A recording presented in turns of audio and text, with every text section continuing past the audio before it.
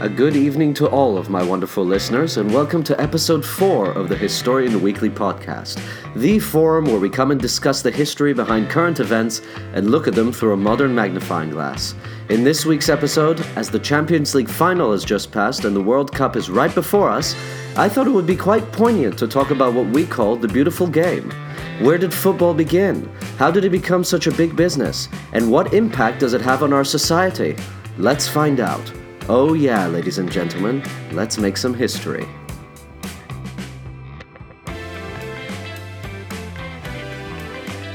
Ah yes, the beautiful game of football. Yes, I said football, not soccer as the Americans love to remind us. It is the beautiful game that brings together people from all races, ethnicities, religions, beliefs, whatever you could possibly imagine, and forces them to duke it out to see who has the best team.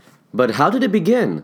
How did a sport where all you have to do is kick a ball between two posts into a net become such a favorite among billions? In order to find out, we have to go all the way back to ancient China, during the Han Dynasty, which was between 206 BC to 220 AD, with a game called Cuju. Excuse me for my pronunciation, but Cuju, the characters in it, for it, literally translates into kick ball. The rules were actually quite similar, remarkably similar actually, to modern football, although a few bits of modern rugby were thrown in there. What we know of today as football actually began in England in the 19th century, specifically in the playgrounds of the public schools. It was called association football, and the idea behind it was to standardize all of the different rules that were being used in the public schools in England in order to create some kind of consistent sport where all the schools can compete equally. The meetings between all the different representatives of these schools resulted in the Cambridge Rules being written in 1848. Now, not all of the schools agreed to these rules, but they formed the basis of what we now know today as modern football. Of course, being public schools and mainly made of stubborn teenagers, not all of the schools adopted it, but they became more and more popular. All of these meetings resulted in the eventual formation of the FA, or Football Association, which to this day remains England's football governing body.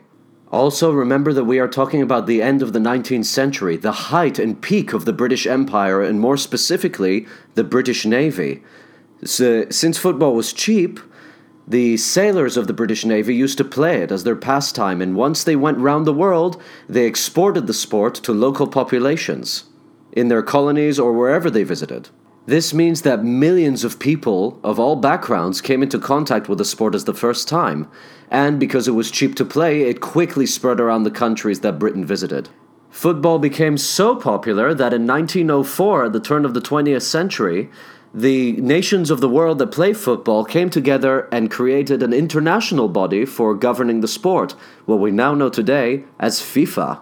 Not the game for PlayStation, guys, don't get too excited. Just the actual governing body, the boring part. As FIFA established itself, by 1930, they held their first international competition, what we know now today as the World Cup, where the first winner ever was Uruguay from South America. Congratulations, Uruguay, you haven't won anything since. Now let's talk money. Is football really as big of a business as we think it is? Does it really rake in so much money? Well, yes and no. If we look purely at the transfer fees for the players, which are getting ridiculously high, by the way, and the amount of profits and revenue that some of the clubs generate, then yes, it's very big business. For example, Manchester United and Barcelona have both passed the €500 million mark in revenue. That's a very, very decent sum. But as business propositions, football clubs are never really stable. They actually don't make that much money from games, and when they do make money, it's not really consistent. Where most football clubs make their money is off of merchandise, especially in Asia and in South America, selling shirts, shoes, giving player tours, autographs, you know all the jazz, we've seen all of it. But mostly, football clubs are used to expand the owner's businesses. For example, Roman Abramovich, the owner of Chelsea, his business went up exponentially after he bought Chelsea. But Chelsea itself kind of remained the same, even though he pumped a lot of money into it. Remember, Roman Abramovich is not really a Chelsea fan per se. He's mostly using it to expand his own business. It's the same with the Qatari ruling family, who seems to be buying every team under the sun. The Qataris have a lot of money from oil, and they can use this to expand their name into other businesses, especially football. Football clubs also make a lot of their money through sponsorships, like basically what we see on the front of every jersey.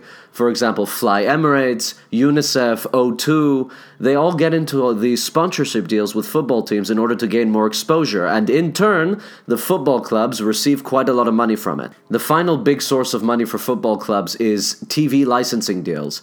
When Sky Sports in England began broadcasting the Premier League, they paid a huge sum in order to completely eliminate, or try to eliminate, the BBC and ITV, who were the broadcasters back then. And since then, it has triggered a price war for TV licensing deals, which has gone up exponentially. And this is also a big source of revenue for the football clubs, because a lot of the TV licensing fees to broadcast them goes to them. So the answer is yes and no. Football is big business, but it's still very risky, very unstable, and could turn at any point. The owners always have some kind of backup business to fall back on if their football business fails. You cannot really go into football by itself and expect to become a massive success. Although I still maintain that player transfer fees are just completely extortionate and ridiculous. I am sorry, Gareth Bale, you are not worth 91 million euros. Come on. But money's such a vulgar topic, isn't it? We don't want to concentrate on money. We want to concentrate why the beautiful game is called the beautiful game. How has it impacted so many millions of lives? Personally, I find it incredible that a sport that is literally kicking a ball between two poles into a net has managed to change the lives of tens of millions of people, invoke passions that are usually unseen in daily society, even from countries that we consider to be civilized. It has made peace, and it has started wars. It has brought different backgrounds together. So how and why? Well, unlike most other sports of the time, such as equestrianism, which is riding horses, for those of you who don't know, football actually began as a grassroots kind of sport. It was never considered, I'll call it, a gentleman's sport. It was played by the poor, not the rich, and therefore it had the potential to reach many, many more people, also because of its reputation. It wasn't that kind of stodgy old sport where the person would probably say, "Ah, yes, complete, dear. Now it's time to go get a cup of tea." This was more of a sport played in the pouring rain, your face full of mud, yelling at the other team, "All right then, give me your best shot." And that kind of aggressiveness and passion-filled drive resonated with a lot of people. Even as football has grown from its humble beginnings into huge 100,000-person stadiums, that kind of aggressive, boyish drive still remains to this day, and that's probably what makes it resonate still with a lot of people today. Also, to add to that, it wasn't really a tough sport to play. It was very easy. The rules are literally kick ball into net, and don't kill the other team in your tackles. Obviously, I'm dumbing it down extremely here, but that's the gist of it, isn't it? To put it into perspective how big football actually is, according to FIFA, almost 240 million people play football at the amateur level in over 200 countries. Think about that for a second. 250 million people have dedicated their lives to this sport. Also, billions of people watch it. Football is actually the highest global television audience of any sport. And the World Cup is the second, not the first, the second most watched sports event in the world. For some extraordinary reason, the Super Bowl is still the first, but I think most people there are for the ads. Correct me if I'm wrong, America. Football, of course, is not just on the court. Off the court, it has gained a cult-like following, and the teams have become almost religious symbols in the way that people worship them. Parts of Europe that we previously thought were humble and civilized turned to fits of rage unseen in any other situation in daily life. Fans from England, Germany, Spain, France, Holland, Greece, and Italy, all of you are guilty of some kind of hooliganism that we don't expect out of you, being the civilized societies that you are. I remember when my grandparents went to Paris to visit just for a vacation. It was a World Cup qualifying match. I don't remember which one. Was it for 02 or 06? And there were tons and tons of England fans in every pub. Now, England won that match, and about five completely red-faced, drunken, mad England fans came and just carried my grandmother, picked her up, and carried my grandmother on their backs while chanting England songs in the middle of the street in Paris.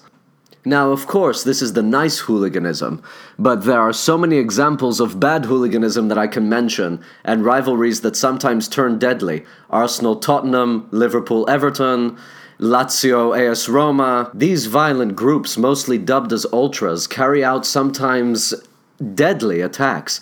I remember when 2 Tottenham fans were stabbed in a pub in Rome by ultras from, I think it was Lazio. Yes, it was Lazio.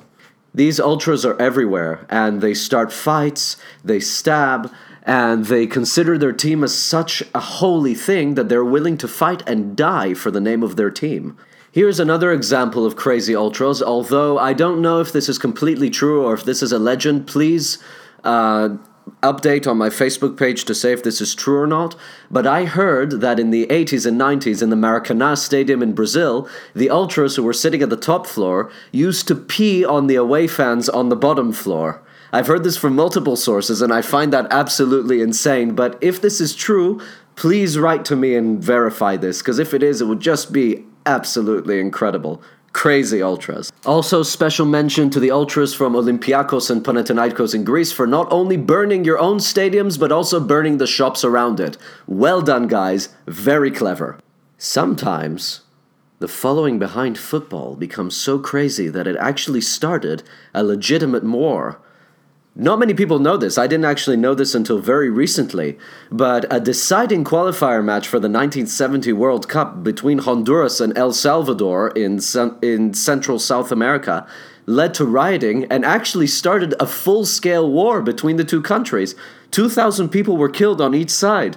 There was literally no reason to fight this war apart from one flipping football match.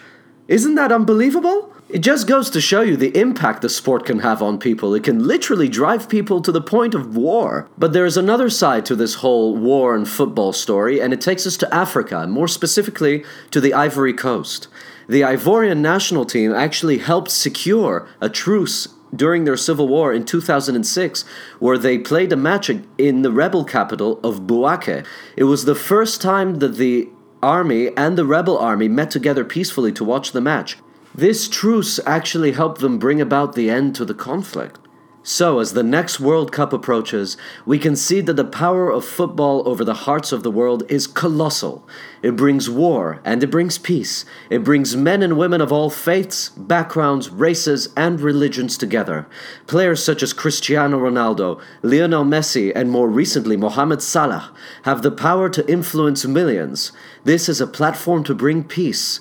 And the main thing to take away from this, it is said, football is always closer to the people than any government can ever hope to be.